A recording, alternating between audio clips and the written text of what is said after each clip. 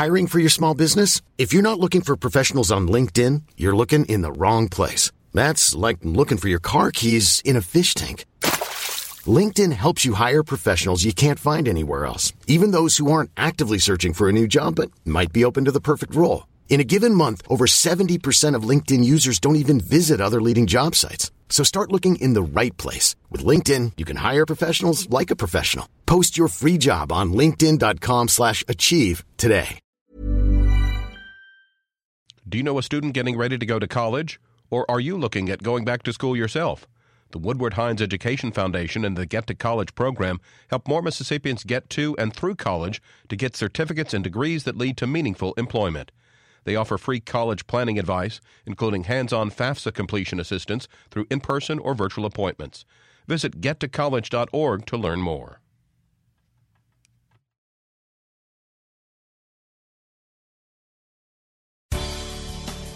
Good morning. It's 8:30 on Friday, June 1st. I'm Karen Brown, and this is Mississippi Edition on MPB Think Radio. On today's show, we'll hear the remaining two conversations with Republican candidates running for Mississippi's 3rd Congressional District House seat. Then find out how law enforcement agencies are targeting illegal drugs, and health officials are working to curb the opioid epidemic in Mississippi. And hurricane season has officially begun. Will this be an active year for storms? My medicine, my food, water, what do I like to eat? Keep at least a week's supply in your pantry of everything you could possibly need, and imagine you have no electricity. That's all coming up. This is Mississippi Edition on MPB Think Radio.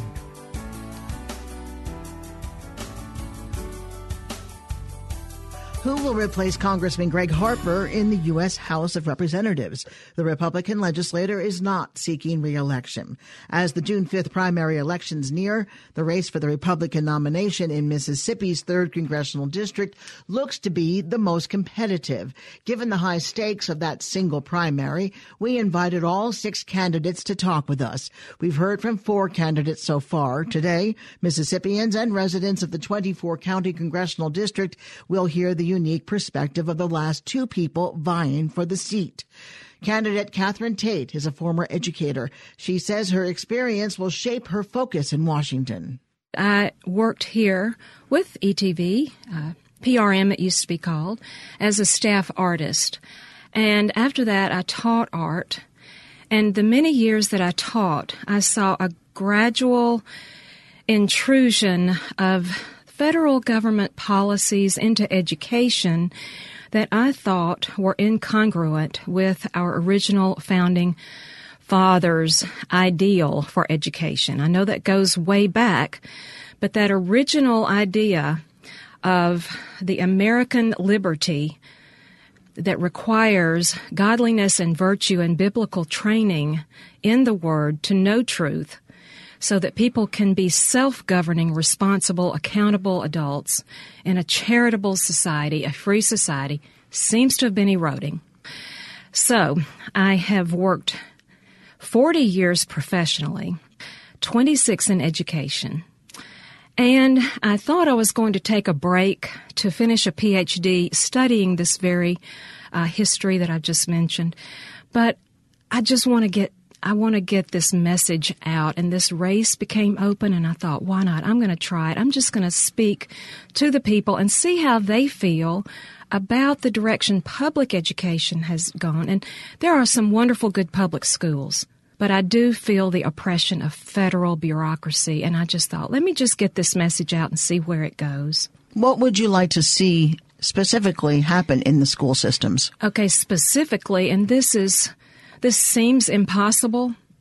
I would like to see the Federal Bureau completely remove itself as far as controls and regulation from our schools. And I would like to see educational savings accounts and local control. And now with technology and internet, all the things we have, even the rural areas could have an excellent education without federal control. I'm not saying no federal dollars. I'm saying no federal bureaucratic regulations and control and curriculum control. Go back to local, whatever the local communities would like to for their curricula to be. Base that on an end goal of vocation, vocational training or academia for the ACT, SAT, those types of tests. Gear it how the local communities think, but I just don't think the federal bureaucracy control and regulation is doing good. You don't have a political background. Did you consider running at a local level, state level first? Yes. No, I didn't first because this came up, but I'm enjoying it so much. I'm absolutely enjoying going around and talking to people and getting their views. I think I'm kind of hooked now. I'd love to run locally or another regional state level office. I just absolutely love it, and I think would be a good representative at any level. Now, correct me if I'm wrong. It sounds more like you want to talk to people, get the message out, see what the response is, than you want to be a congresswoman. Yes, that's sort of like an assessment, but that sounds like an assessment. I want to be a congressperson if the response is, yes, we agree with this. Yes, we want you to represent us. Yes, we want you to fight for us. But I had to see first. I had to see what the people think first. What other priorities would you want to address? Well, I have been a very strong supporter of the nationalist agenda, as President Trump has, and let me clarify that. It seems to me, and there is popular support for this idea, it's not just me, the government has presumed the role that the church normally has had in globalism and opening our arms to the poor and the needy and the foreigner. Yes, that is our role as an individual in the body of Christ. Our nation, however, our government has to protect our borders, has to control who comes in and out of this country. So immigration is very important. Deregulation on all fronts, not just education. Deregulation is very important to me. And seeing that Mississippi, as I would be a representative of Mississippi, is predominantly agriculture, I have really enjoyed talking to the farmers and beef growers and poultry producers in the state, and I would represent their interest, not to favor that interest, that industry, but to be fairly represented, and let's get some sanity back into those regulations as well. So just be a representative for the people on multiple fronts. You're not well known because you haven't served in office. How are you going to get your face and your name and your message out to the people of Mississippi, or at least District 3? Yes, that's a great question. And sort of an old-fashioned door-to-door, and by door-to-door, I mean in my old 15-year-old car and just driving around to communities and newspaper establishments and, of course, the Republican Party. I am running on the Republican Party. I'm speaking with other parties as well.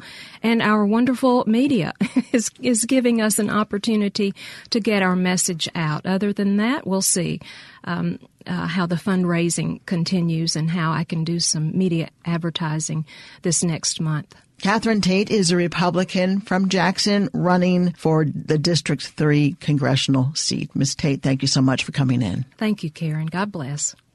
Candidate Perry Parker has experience in agriculture and financial services. He says his business experiences will lead him to make good decisions for the state. I live in Covington County, a little south of Jackson. I grew up in Sumrall. Ida, my wife of 29 years, and I live in Covington County on a farm down there. We have 2 sons. You are a cattle rancher? Yes. Or do you say cattle farmer? Cattle farmer. Here in Mississippi, cattle farmer. What is your political background? My father was a state legislator.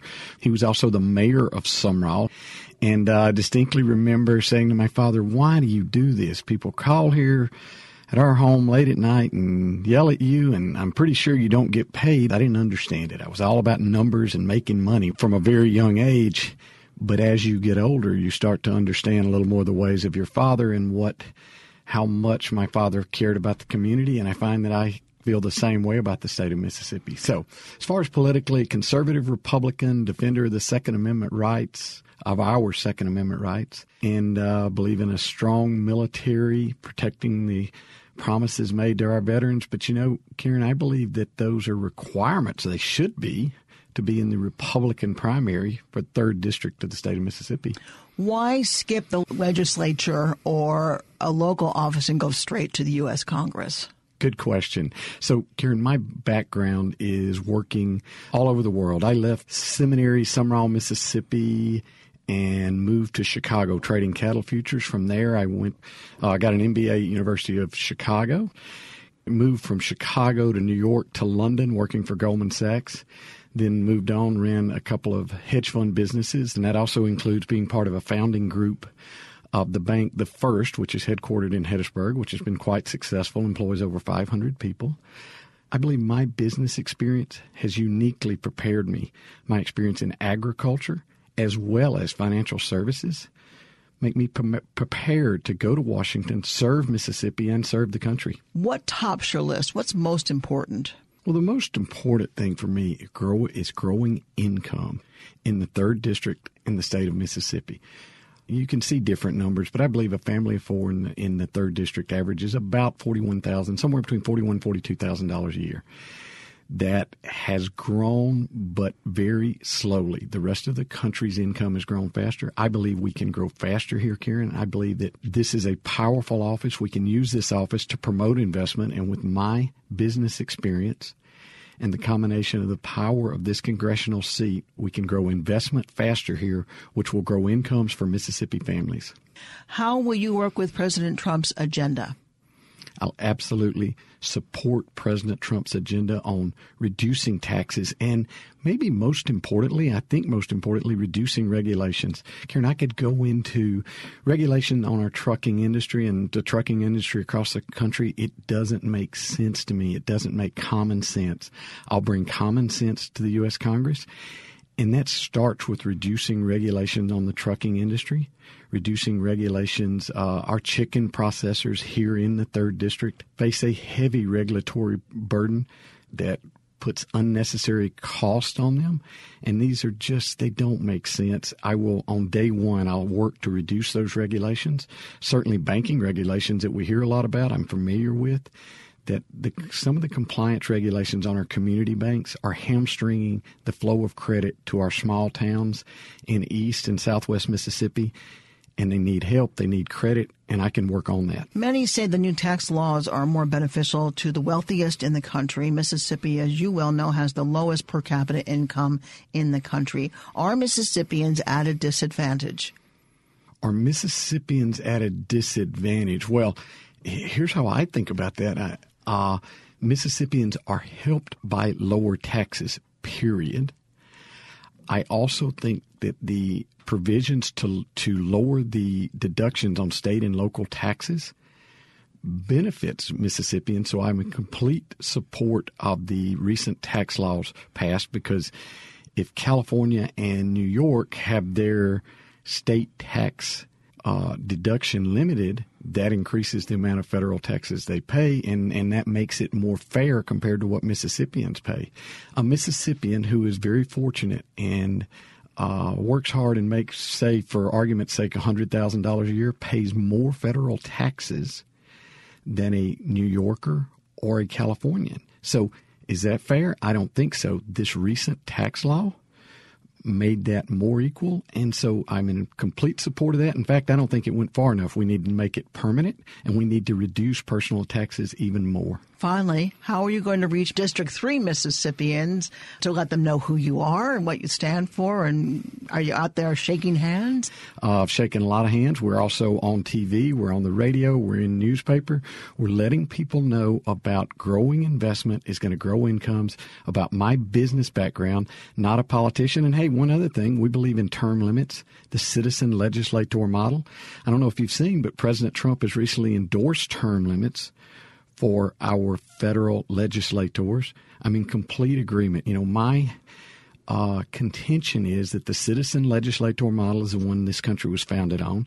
You gain experience. You go to Washington to represent the people, use that experience to apply to the nation's problems, and then you come home. I think that's the correct model for America. Perry Parker is running for the U.S. District 3 seat, and I thank you so much for coming in, Perry. Thank you very much. Find full conversations with all the candidates online at mpbonline.org or by downloading the MPB Public Media app from the Apple or Google Play stores. Coming up, find out how law enforcement agencies are targeting illegal drugs and health officials are working to curb the opioid epidemic in the state. This is Mississippi Edition on MPB Think Radio. This is Mississippi Edition on MPB Think Radio. I'm Karen Brown. Law enforcement agencies are cracking down on a multi-state illegal drug network operating in East Central Mississippi. At a press conference in Jackson this week, Mississippi U.S. Attorney Mike Hurst says an extensive investigation dubbed Operation High Life has led to 11 individual arrests in multiple states. This illegal drug network involved the distribution of over 40 kilograms of methamphetamine, over 3 kilograms of cocaine, and over 100 pounds of marijuana, and encompassed multiple states, including Texas, California, Tennessee, Alabama, Georgia, and Mississippi. Hurst says he believes going after the entire network could stop the trafficking of illegal drugs into the state. He says the investigation is ongoing and he expects more arrests. In other news, a drug that reverses the effects of opioid overdose will now be available from a pharmacist without a prescription. Mississippi State Health Officer Dr. Mary Currier has issued a standing order to dispense the narcotic blocker naloxone by request. Some insurances will pay for it, some won't. And there's a variety, there's a range of prices for the product that you get. The least expensive one is around $37 or $38, and the most expensive one is over $1,000. But there are also some programs where you can get that at a reduced cost. The drug restores normal breathing in people who have overdosed on fentanyl, heroin, or prescription opioid painkillers. Dr. Currier says making naloxone more available will save lives. Steve Parker is Deputy Director of the Mississippi State Board of Pharmacy. He tells us their role going forward. We're taking the role of notifying and educating pharmacists in Mississippi about the standing order and how they would do that. And we're taking care of the technical issues that pharmacists have to do within their operations as far as that, which are not real complex. But we're kind of the source point for that. And we have the availability of outreach through our website and social media and email addresses, email blasts to pharmacists to get this message out, and we're beginning that today. Do all pharmacists or all pharmacies already have naloxone on their shelves for prescription use? I would venture to say that many do, and there are a number of pharmacies that are already have a standing order with their local physician that might be in their local community. But what this does is open the door for all pharmacies under this statewide standing order to be able to dispense under these rules, and it puts it in the hands of the public in a faster way. Mississippi has seen opioid overdose deaths rise by more than 125% between 2011 and 2016. Coming up, hurricane season has officially begun. Find out if an active year for storms is in the forecast. This is Mississippi Edition on MPB Think Radio. This is Mississippi Edition on MPB Think Radio. Today is the official start of the 2018 hurricane season. The National Hurricane Center is predicting 10 to 16 named storms. 5 to 9 could become hurricanes. The season extends from now through November 30th. But Mississippi emergency management officials say it's already begun. Last week, subtropical storm Alberto was on course to bring severe thunderstorms to Mississippi, but veered towards Florida. Greg Flynn with Mississippi Emergency Management Agency tells MPB's Desiree Frazier Alberto helped them coordinate plans. It was a great live fire exercise where all the state agencies were able to come together, kind of dust off the plans from actually last October when we were hit late in the season by Hurricane Nate. So it was a great opportunity for the counties to interact with the state agencies, just to have our plans ready to go. You know, tropical systems bring a little different play to the mix when it comes to disasters, because you not only have to worry about, storm surge along the coast, plus wind damage, plus heavy rain, but then as the systems move further into the state, then you have the threat of tornadoes, even heavier rainfall in areas that are far from the coast. So it kind of brings all of our hazards together in one that all of our counties have to prepare for, because it's not just a coastal event. You know, as a lot of folks here will remember, during, even Hurricane Isaac, Hurricane Katrina certainly, which was a statewide event, that you can feel those effects very far inland. Can you give us some primary reminders of what we need to be thinking about and what we need to be doing? Well, there's two main things that we want people to know. Number one is that as a government, we are prepared to respond as best we can. But everything starts with individuals and families being ready. That starts with knowing where you will go and what supplies you'll need if you'll have to leave your house. The other thing we want people to be manage their expectations are prepare for days, perhaps even weeks without electricity after the storm passes. Because if it is a big storm, there is a good chance that you could go 2, maybe even 3 weeks without electricity. Your house may be fine, but you may not have power. So are you prepared to ride that out, either in your house, or do you have a plan that you can go somewhere until infrastructure can be restored? The other thing is financial planning, and there's a couple of things that we want people to really understand. Insurance is key, both for homeowners and renters. Homeowners policies, your regular homeowners policy does not cover flooding. And if any water comes in, any rising water comes into your house, there's a good chance that if you do not have flood insurance, it will not be covered.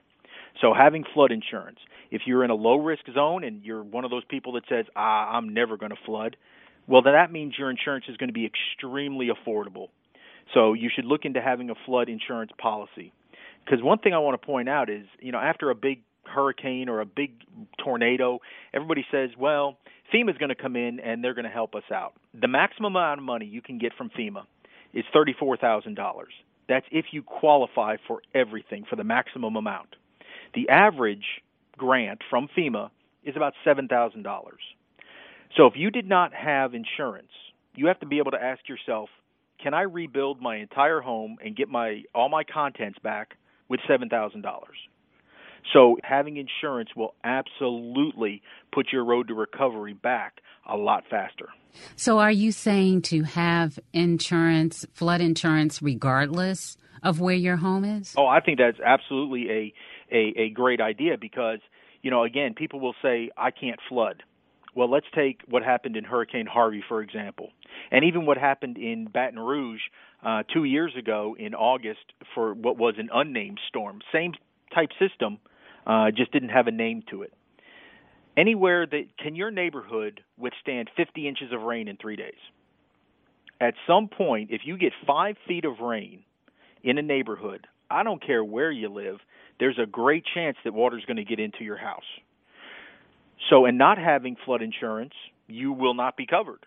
And so you have to think of it that way. It's a risk reward, and it just brings peace of mind because you can sit back and say, no matter what happens, I'm going to be okay no matter what storm comes through. I know having a flashlight, water, food that you can eat, out of the can or nuts and all those kinds of things are good to keep on hand. If you take a step back and you say, okay, I can't go to the store for a week. I can't get out of my house. I can't get anywhere for a week. What do I need in my house to survive for a week? So if you sit back and you say, this is my medicine, my food, water, what do I like to eat? Keep at least a week's supply in your pantry of everything you could possibly need, and imagine you have no electricity. The more you prepare on the front end, the less stress you will have during and after the event.